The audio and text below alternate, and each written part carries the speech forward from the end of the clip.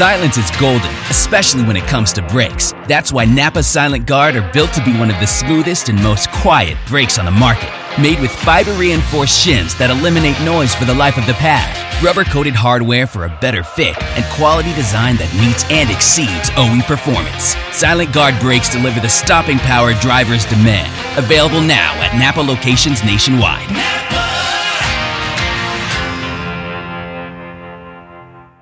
The following is a production of the Motor Racing Network, the voice of NASCAR. The voice of NASCAR. The voice of NASCAR. The voice of NASCAR. The voice of NASCAR. The voice of NASCAR. This is MRN Radio, the voice of NASCAR. The Motor Racing Network presents an original podcast series, 50 Years, The Voice of NASCAR. Earnhardt is using every inch of racetrack, and Elliott gets together with him. Earnhardt goes off in the grass. Certainly his style and his ability on the air, the way he painted a picture. Brings the car back onto the speedway and keeps it in a straight line and holds on to the lead. Juan Pablo Montoya's car has blown apart right with the jet blowers that were working to the high side of the banking. That was so weird because I was taking a little break. I had a little snack and I was drinking some water. All of a sudden I heard this boom. Tony's screaming and hollering, and he grabs me by my shoulders with both hands and starts shaking me like I was on fire. That's him screaming. He is a Daytona Beach native. He's grabbing and hugging me. Welcome back to MRN Presents 50 Years, The Voice of NASCAR. I'm Fred Armstrong. In this chapter, we celebrate the life and career of the late, great Barney Hall. Down to the inside comes Richard Petty. David got a little bit high in the corner there, door to door out of the fourth turn and moving to you, Ken Squire.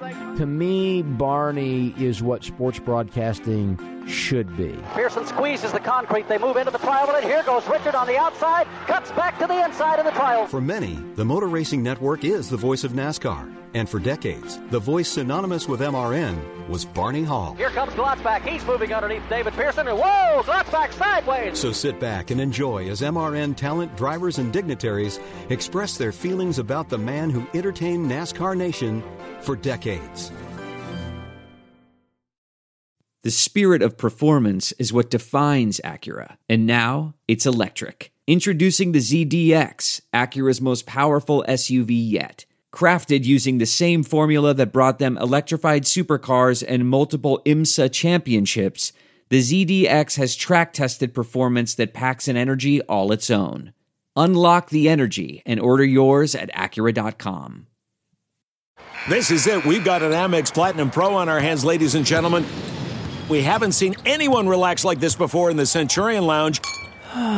Is he connecting to complimentary Wi-Fi? Oh, my! Look at that! He is! And you will not believe where he's going next. The Amex dedicated card member entrance for the win! Unbelievable! When you get travel perks with Amex Platinum, you're part of the action. That's the powerful backing of American Express. Terms apply. Learn more at americanexpress.com/withAmex. Barney Hall was born in 1932 in Elkin, North Carolina. A humble town, the modest man called home for the majority of his life. Hall began his adulthood by serving 4 years in the U.S. Navy. Following life as a swab, Hall launched a radio career that spanned the 1950s, pulling on-air shifts and spinning discs on local radio stations. All the while, Barney's passion for racing grew. As former MRN President David Hyatt describes, Hall was shaping his destiny in the sport right from the get-go. Well, Barney was already doing a lot of PA and other radio broadcasts around the network, and he had a love for the sport. He was one of Big Bill's confidants because Barney was also a good friend with some others who were in the sport at that time. Junior Johnson kind of brought Barney into the sport. They grew up and lived in virtually the same part of the country in western North Carolina up in the hills, and Junior got Barney kind of interested in racing. Barney had been around it a little bit, but Junior really brought him to the table. So Junior and Big Bill and all those folks were the ones who were getting NASCAR off the ground. And Barney had a voice. Barney was already on a radio station, and he was willing to go do the coverage. He would go out from the little radio station he worked at in Elkin, North Carolina, WIFM, and he would go out, travel, and he would do some races and do race coverage, and he would come back, and he would take all the stuff that they sent him, NASCAR and Daytona and any racetrack's PR department, and he'd make content out of it for his radio show. And I think they had a great respect for that because they saw that he believed in the sport and that it had a future. Barney's big break came in 1960 as Larry Carrier, Carl Moore, and R.G. Pope broke ground on the old Gray's Dairy Farm to build the new Bristol International Speedway. 1 year later, as the first green flag flew over Bristol, Barney Hall's dulcet tones echoed from the public address system, and a legend was born.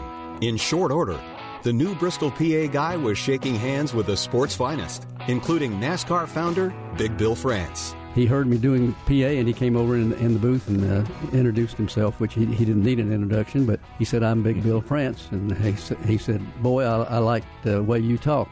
He said, "You talk real good." And I said, "Well, thank you, sir." He said, "Have you ever thought about working the Daytona 500 network?" I didn't even know they had a Daytona 500 network at that particular time because green was not the word for me, man. I didn't know a whole lot about the business. But anyway, he said they're going to have an audition in Daytona on Monday, and they've invited several announcers around the country to come down and audition for a spot that will be open on the Daytona 500. He said, "I'd like for you to come down there and do that. Can you do it?" And I was almost embarrassed to tell him that I didn't have the money to come to Daytona and miss my regular job. But I finally told him that, and he said, "Well, just come down there anyway." And he said, "What I'm going to do, I'm going to give you a $100 bill." And he said, "You come to Daytona and you do the qualifying races, the Saturday races, and the Sunday races." And he said, "If we like what you do, you keep the $100 bill. We'll work out some kind of a deal to do all the races." And I said, "Well, I appreciate it." Apparently, Big Bill liked what he heard, and he called me a little bit later. Bob Montgomery was their regular announcer at that time. And Big Bill said, "Come down to Daytona, boy, you got a job." So that's sort of how I jumped into it. When Bill France Sr. and Roger Bear launched the Motor Racing Network in 1970, Hall was on the crew roster for the first broadcasts from Daytona, stationed along Pit Road. From WIFM, Elkin, North Carolina, on Pit Road, Barney Hall. Thank you, Ken. As we look down toward the east end of the speedway, all we can see, of course, is pit crews and tires stacked all the way up to the top of pit wall.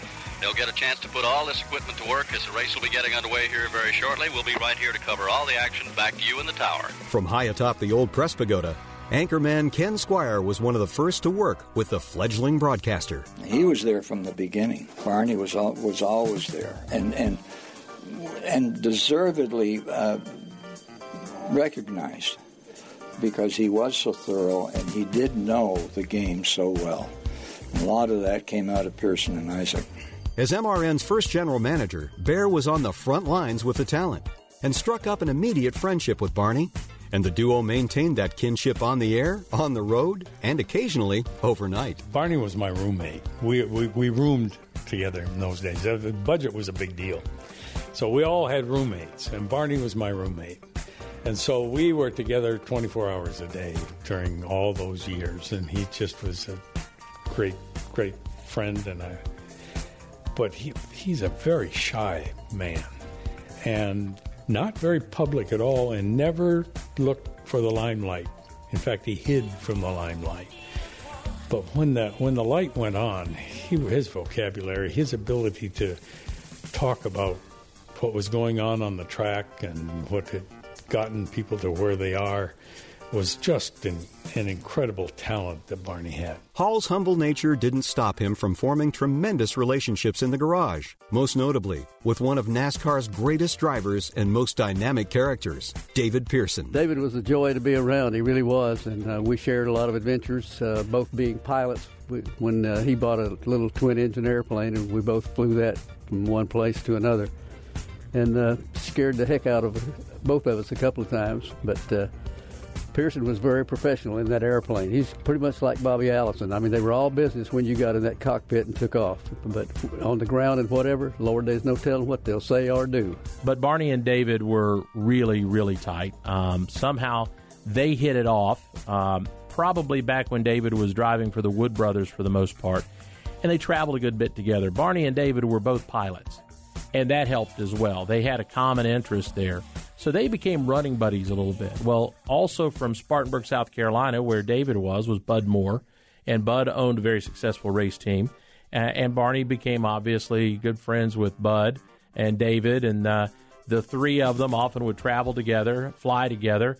And out of that mix, driving for Bud Moore periodically, was Dick Brooks, who also came to work for the network at some point. And so they all kind of palled around, ran in a pack together. And really, Barney had a lot of great tales of those days and those people, and some of them that are probably, not good for public consumption at this point. But all about having a good time going around, running races, and, promoting this great sport. According to NASCAR's Vice Chairman Mike Helton, Barney's plain manner and strong driver relationships gave him a tremendous credibility in the garage. That gave him the ability to gain a lot of respect and confidence of the people in the industry, to talk to him, not just as a broadcaster, but as a friend and an alliance that they knew could pull different groups together and everything. So he had a much deeper role, I think, in the sport than just the broadcasting side. Barney made it a point to be a student of the sport and to look for the subtle stories. As Kyle Petty describes, there wasn't a single thing the quiet man didn't know. My man Barney Hall was everywhere. You didn't walk through the garage area and not see Barney with a tape recorder or just standing around just talking. And if you wanted to know something that was going on in that garage area, you just went to Barney. Now, I'm not saying that he said it on MRN, but he knew everything that was going on. He knew what Pearson was doing. He knew what Bobby Isaac was doing. He knew what Terry Labonte was doing. He knew what Junior Johnson was doing. He knew when a ride was going to come open, who was mad at a driver, which driver was thinking about leaving a team.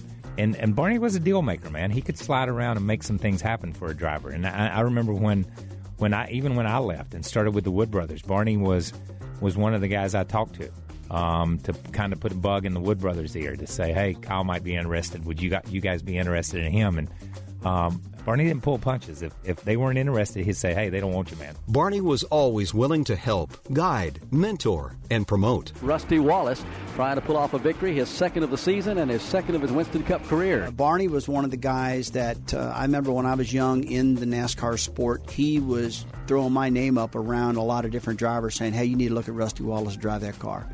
You need to put him in the car. He did a lot of that with Raymond Beadle.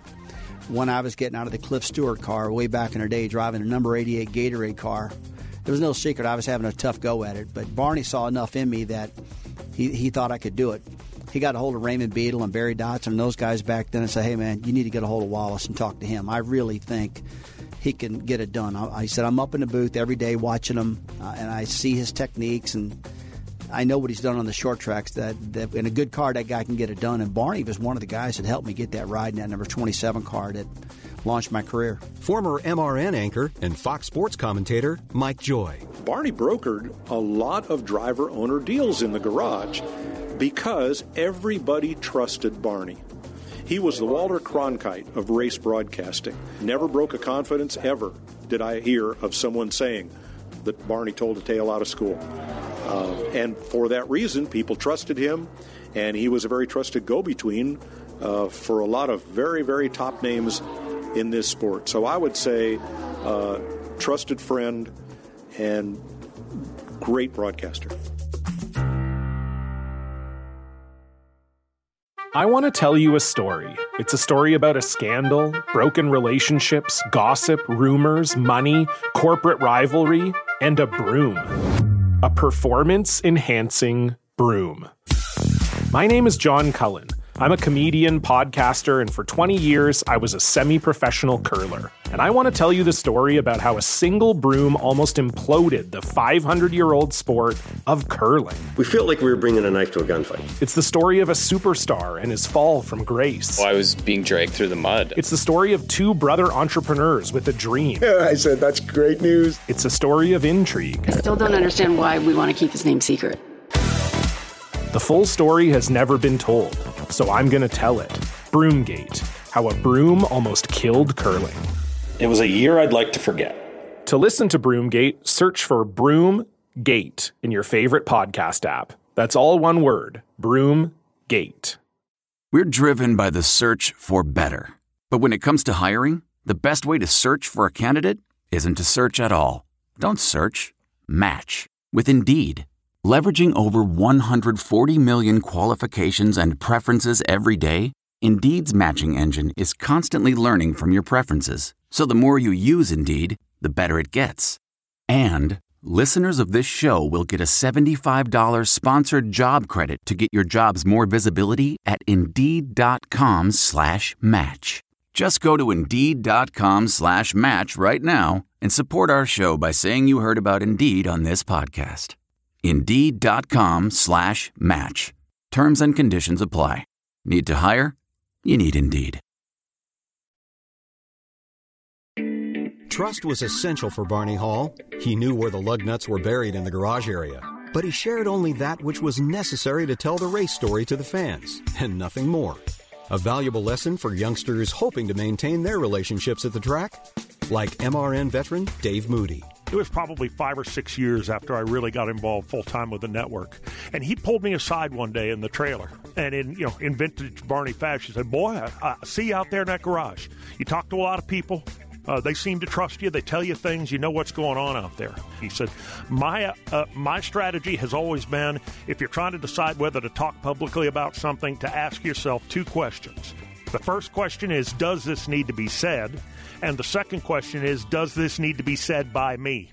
And he said, if the answer to either one of those questions is no, it's probably better to keep your mouth shut. Everybody has a different style, and thank goodness. But there was something about Barney's manner on the air that really influenced my work as a young turn announcer. It was so listenable, smooth, yet exciting.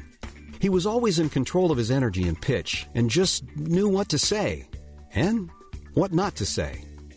MRN anchor Alex Hayden. He used to pull me off to the side many, many times, and my name's Alex, but he called me Alec for some reason. He always referred to me as Alec, and it was just his little thing with me. Unless we were on the air, and then he called me Alex, but when it's one-on-one, he always called me Alec. So he would pull me to the side, say, hey, nice job on this, do it a little bit different, here's how I would do it, or think about doing it this way. Get in their garage and make sure you know these people, make sure, more importantly, the people know you. Like everybody else, I looked up to Barney, and I think you can come up with 100 different adjectives to describe Barney Hall and what he meant to me as a person and what he meant to me as a mentor and a broadcast partner and colleague, and 100 adjectives simply wouldn't be enough. Veteran pit reporter and NASCAR Hall of Fame Executive Director Winston Kelly knows well the talent and humility of his friend, the late Barney Hall. Barney would help people so much.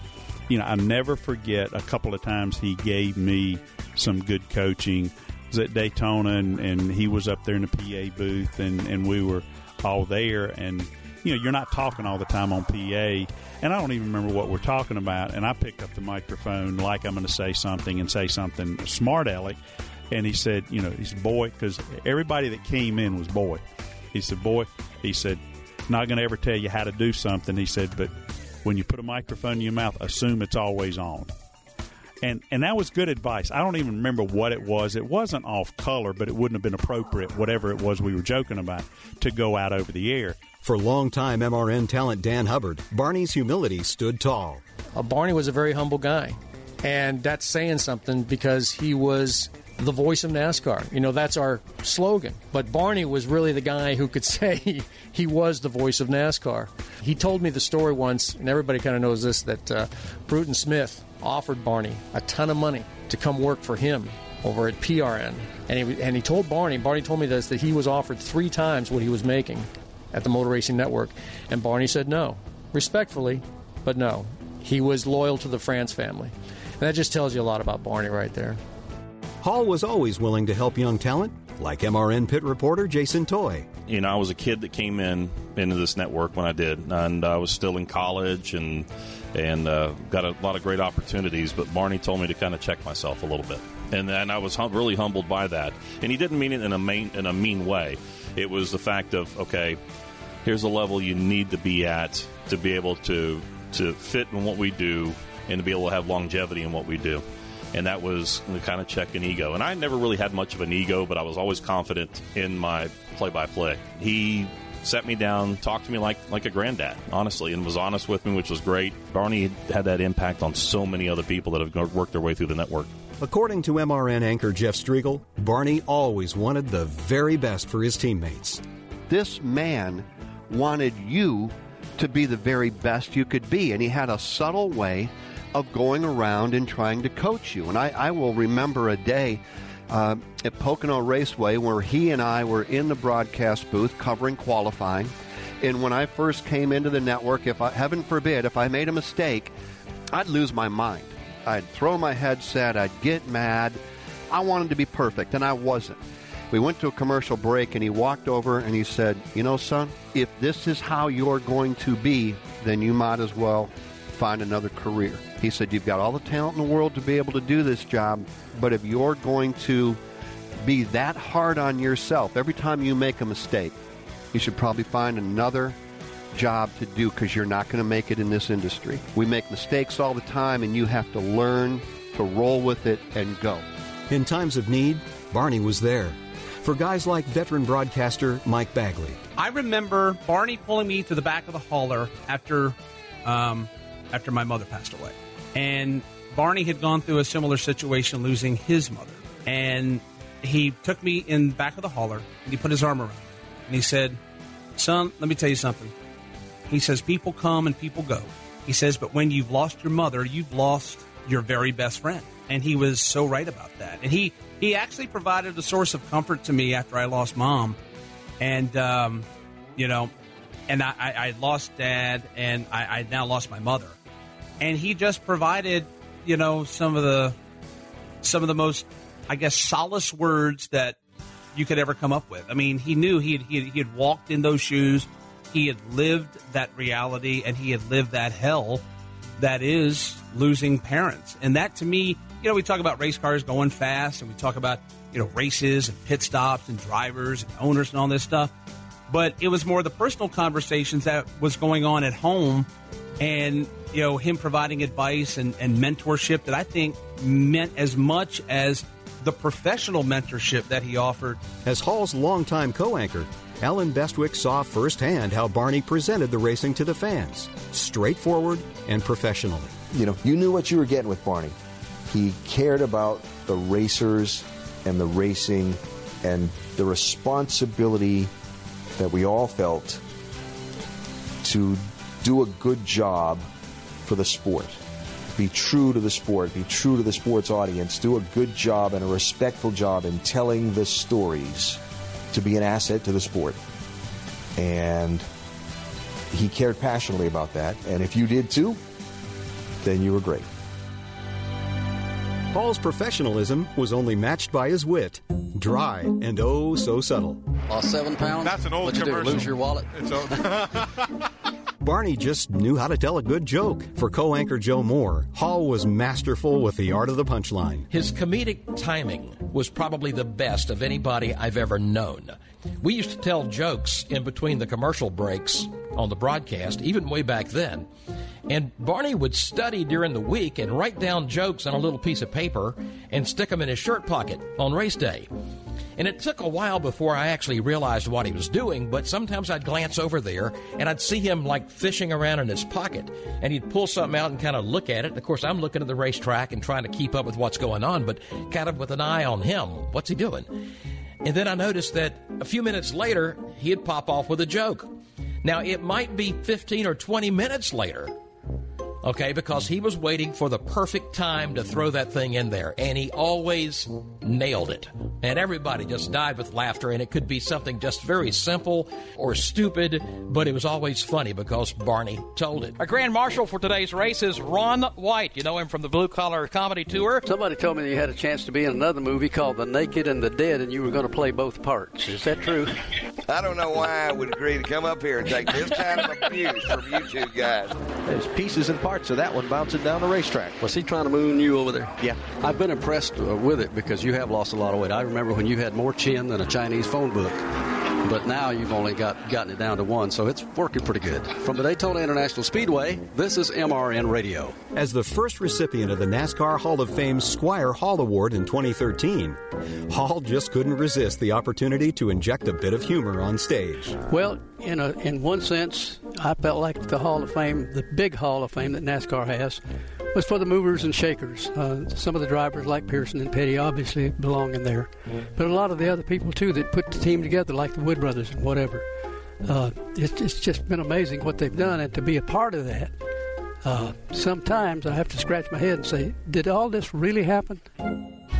Earnhardt is using every inch of racetrack, and Elliott gets together with him. Earnhardt goes off in the grass, brings the car back onto the speedway, and keeps it in a straight line and holds on to the lead. Unbelievable. Barney's legacy will never be forgotten by anyone who holds a microphone for the Motor Racing Network. Barney Hall is number one in my book, so anything he says is right. I'll tell you that right now. Here's Bill Elliott out of turn number 4. Harold Kinder has the checkered flag in hand, and Elliott takes it and wins the Winston Million and the Southern 500. Barney Hall's impact on MRN is incalculable. And for the call, celebrating 50 years of broadcasting NASCAR racing, MRN Radio's Barney Hall. And you know, there's just something that kind of reaches out and grabs you when you say the 50th running of the Daytona 500. It's about to get going. He literally wrote the book on pit calls, play-by-play, and anchoring for a NASCAR race broadcast. Pace car about to ease off onto pit road right now. 43 of the best stock car drivers in the world, about 1,000 feet away from the start-finish line. And to call the start of the Daytona 500,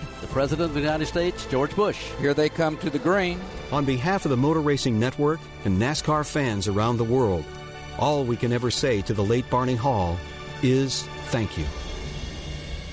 Next time on MRN Presents 50 Years, the Voice of NASCAR, we'll get to know some of the dynamic characters behind the microphones and relive some wild moments, both on and off the air. Until then, I'm Fred Armstrong. Have a great week. Richard Petty goes back in front. They both spin. They're in the wall. Petty is sliding, slamming into the wall. He's coming down toward the finish line. Will he make it? He's still moving. The car stops 300, 400 feet shy of the finish line. This program was a presentation of the Motor Racing Network with studios in Concord, North Carolina and Daytona Beach, Florida. And now it appears we may have a fist fight. We see drivers and helmet safety officials trying to jump in there and separate them as tempers have really flared after this amazing incident on the final lap coming into turn number 3. MRN Presents 50 Years, the Voice of NASCAR was written and produced by Tyler Burnett. Dale Earnhardt comes to the white flag and the caution flag, and Dale Earnhardt is going to win the Daytona 500 in his 20th try. Any use of the accounts or descriptions contained in this broadcast must be with the express written permission of NASCAR and the Motor Racing Network.